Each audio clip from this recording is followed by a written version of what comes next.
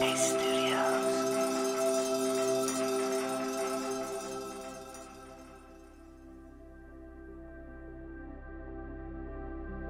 this is Kesonga, and I welcome you this Wednesday to Radio Headspace. As I previously mentioned, for the first few days of this new year, I will be discussing the 8 pillars or concepts of mindfulness and how they may relate to any New Year's resolutions you may have. Today, I will be discussing the ever-important concept of acceptance. Acceptance simply means seeing things as they actually are in the present and doing so without judgment. Now, this doesn't mean that you have to like what's present, but not liking something and harshly judging something are really two different things.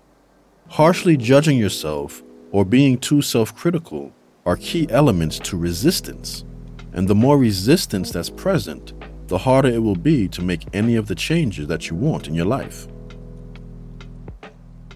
Any change that you want to make happen always starts with acceptance.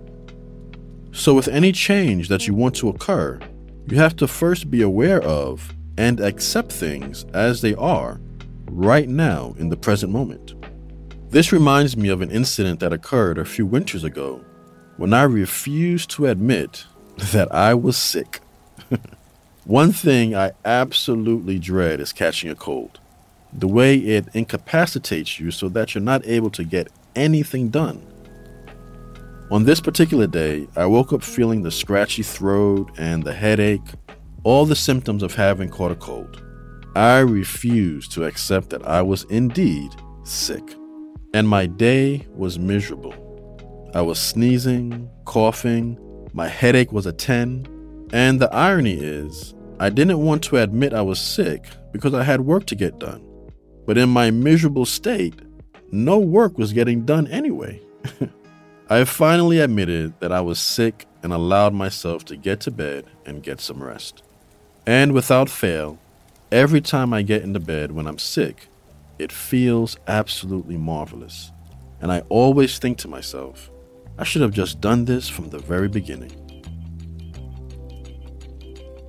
If I would have just accepted that I was sick, then the change I desired would have happened more swiftly.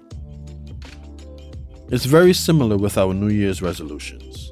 These resolutions represent changes that we want to see happen in our lives.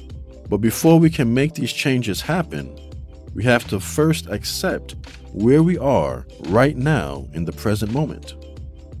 As we close out today, I wanted to give an important reminder that all of the concepts we're talking about are interrelated. No one concept stands independent of the other, and there isn't one that's more important than the other. Okay, I'll stop there for now. I hope this was helpful today. I look forward to connecting with you again tomorrow.